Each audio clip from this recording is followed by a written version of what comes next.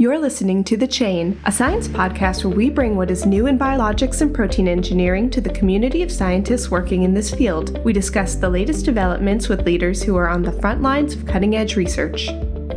Thanks for listening to The Chain. I'm your host, Rory McCann, and I am recording this episode from my apartment outside of Boston, Massachusetts. Like many all around the world right now, we are being advised to stay home during one of the greatest public health crises in decades. In light of these current events, The Chain is bringing more coronavirus-specific content from different scientific angles, and today I'd like to discuss COVID-19 from a public health perspective, and joining me today is Dr. Rita Rio. Dr. Rio is an epidemiologist and professor in the biology department at West Virginia University, where she teaches on the evolution of infectious disease. She also has an adjunct position in immunology and microbial pathogenesis in the WVU School of Medicine. Dr. Rio, thank you for joining me on The Chain. Hi, thank you for having me. So I would first like to jump into the question of social distancing. From your expertise, is social distancing enough to slow the spread of coronavirus? Do you think that shelter-in-place orders are the most effective way to slow the spread, and how exactly does that work? Definitely. I think, right now new norms are being explored and they're being put in place. I think everybody's kind of learning how to deal with this as the situation evolves. And I'm not really sure if there is a right answer in terms of, contrasting social distancing versus a shelter-in-place order. I think social distancing, we have to understand that it relies on individual accountability. And then there's several examples that have been highlighted in the news that show that people aren't really taking this seriously, like media reports coming from certain beaches and from popular hiking trails and all that. So, it may be that the shelter-in-place orders, people will adhere to these rules better because they are much more detailed. It may also be that we need to evaluate what may work best in different contexts and different communities. And, in terms of the social distancing and shelter-in-place, I think there always has to be an emphasis on the role of fomites in disease transmission. So even if you do social distance, you still have to remember that, with COVID-19, there is a significant role of fomites, where we know that the SARS-CoV-2 virus can be stable as an aerosol for hours and also on different types of surfaces for days. So is there any evidence that the virus could become less transmissible either through the air from person to person or via fomites during the summer months? I think that the belief mostly arises from data which demonstrates that there's a seasonality towards certain infectious diseases. And with the respiratory viruses, I think that the lower case numbers are in the summertime are really largely driven by changes in human behavior during these months. Mm-hmm. And we tend to be outside more. University and K through 12 schools are also on break. So there's far less opportunities for transmission, especially when a pathogen like the SARS-CoV-2 exploits our natural behavior for its spread. But in the same vein, I think we should be wary of this, as many areas around the world are currently in their summer months and are still reporting significant COVID-19 infections. And even on a national scale, look at areas like Florida, where there is also significant case reports. A recent report from the Imperial College London appeared to show a spike in cases in either June or July, even with containment efforts. Are we looking at isolation and social distancing methods lasting well into the summer? Yeah, so this modeling paper out of Imperial College London made big headlines because they compared two different strategies to try to contain the COVID-19 within human population. So they compared mitigation with suppression efforts, and they really wanted their aim where there was to reduce COVID-19 mortality and the demand that it places on healthcare. So it's important to note that this modeling paper was done in the context of a high income country. So they really just looked at countries like specifically the UK and USA. And so what they did here is they looked at mitigation And mitigation really focuses on slowing, but not necessarily stopping epidemic spread. The goal there is to reduce the peak healthcare demand while protecting those most at risk for a severe disease from infection. And this is in contrast to suppression efforts. And suppression efforts are much tighter, right? And much more controlled. Many more people have to be involved.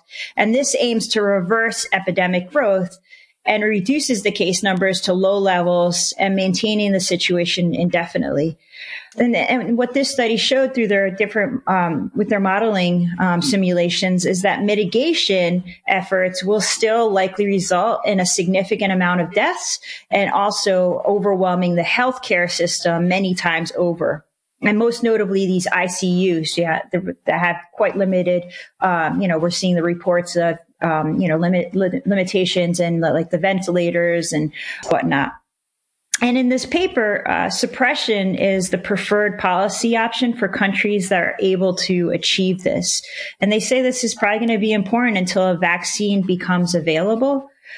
But they do note that if we have some good surveillance measures in place, that we might have temporary periods of relaxation where they're going to be informed by trends in disease surveillance. And then control measures would have to be reintroduced again when the case numbers rebound. What impact will the vaccine development have on current suppression policies? Developing a vaccine is going to be super important. I think that there's a lot of really smart individuals that are working on this. And impressively, it seems like there's concerted efforts, right? And that people are working in parallel. And I think we're going to have to rely also on like serological testing to see who's already been infected in the past and may have, just a natural immunity to this, right? So if you become infected and clear your infection, you could, you're basically, that's what a vaccine is a simulated infection, right? Yeah. So I think serological tests are going to have to be performed to better understand in the population how many people have actually been exposed to SARS-CoV-2 virus. And then, of course, that's going to, inform on, vaccines and vaccine design and whatnot. What are we looking at in the case of potentially a hidden infection pool? So one thing to point out is that that because it's a spillover from non-human, we are all immunologically naive to this, right? So that's why it could burn through, right? And we see such high infection rates because nobody has this underlying immunity yet, right? We have never seen this virus in our population. Now, once we become exposed, and if we mount the appropriate defense, right, we'll survive it. And then we should have some type of immunity to the virus. Now, this is all work in progress right now, right? Because this is what's happening right now with, with individuals. What is the proportion of undetected cases? How big of an infection pool is there? Well, I think there's multiple independent studies which support infectiousness. That is like onward transmission from individuals that have mild symptoms. And maybe even more significant in driving the spread of COVID-19 is from those individuals that have not yet presented symptoms. So these are individuals that are infected with COVID-19. They aren't aware, but they certainly are transmitting to others susceptible. And the dangerous part is that these individuals that they're transmitting to may be much more vulnerable to serious consequences of the disease. So we really don't completely understand what these proportions are. And we're really grabbing data points as the situation unfolds. But I think, there should be emphasis not only on rapid diagnostics to identify active infections, but also serological tests, which will allow us to understand who's already been exposed in the population. Now, recently, there have been reports coming out of China that there were no new cases of coronavirus.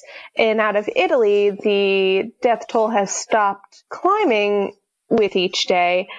How do you expect that public health officials would respond to these positive steps towards slowing the spread? What do you expect the response of public health officials to be?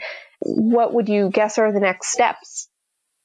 Yeah, so I think a lot of the public health community has their eyes on countries like China and trying to understand what's going to happen once their control measures start easing up and what the case numbers will look like, right? I think we all have to understand that this came from, right, this spillover came and started with at first, a very small amount of individuals that were infected. And within 3 months' time, it just spread to pandemic levels. I think the situation is so new and the data points are still being gathered as they are generated. We still don't understand, right? And we don't understand. And I don't think we're going to understand until we know, again, how many people have been exposed to this disease. And once, if their serological tests come back like positive that they've been exposed, we know that they can't get sick from COVID-19 again. And this is also going to inform us on how long does this immunity last, right? With coronaviruses, there's been some studies that show that it may not last that long, but again, lots of data being generated right now. But yeah, I think the positive reports from places like Italy, I think it's because, a lot of containment, a lot of efforts have been trying to be put forth into these areas that have been hit particularly hard. And I think everybody wants to know what's going to happen once we ease up on these control efforts. Just wrapping up, I'd like to know, for the general population being asked to put many aspects of their lives on hold, what can they look for in terms of progress in the next few weeks, months? What are some data points that they can look to know that we are making an impact? This is moving in a positive direction. Yeah, so I think with the social distancing, stay in shelter, shelter in place orders, I think that we all have to be understanding and patient that this is going to take some time. We won't see effects of these until days, weeks later. We're also going to see huge advancements in, I think, surveillance. Every day I see new tests, new testing capabilities being discussed, therapeutics being discussed, vaccine development. Traditionally it's been a very sequential process. And what I see nowadays is that things are being done simultaneously to try to ramp up its production and availability towards to the human population. We need to be patient. We need to be wary. We need to have a consciousness that it's not all just about us, but, as individuals, but us as a community. And global health is really meaning something right now. And then if everybody puts their own individual part collectively, we can make a big, big difference. So, in this next few months, we should definitely, in terms of medicine, we're going to be seeing some huge advancements being made. And hopefully this will be also going to inform us on how we could better respond to situations such as the COVID-19, which are almost certain to arise again, given the hyperglobalization of our world today. That's a really good point. Dr. Rio, thank you for taking time to speak with us and for sharing your expertise and sharing a little bit of hope in what is definitely an uncertain, unprecedented time. Thank you for having me. Thank you for joining us on The Chain. Tune in next time for more conversations about science, research, and exploring the world of protein engineering.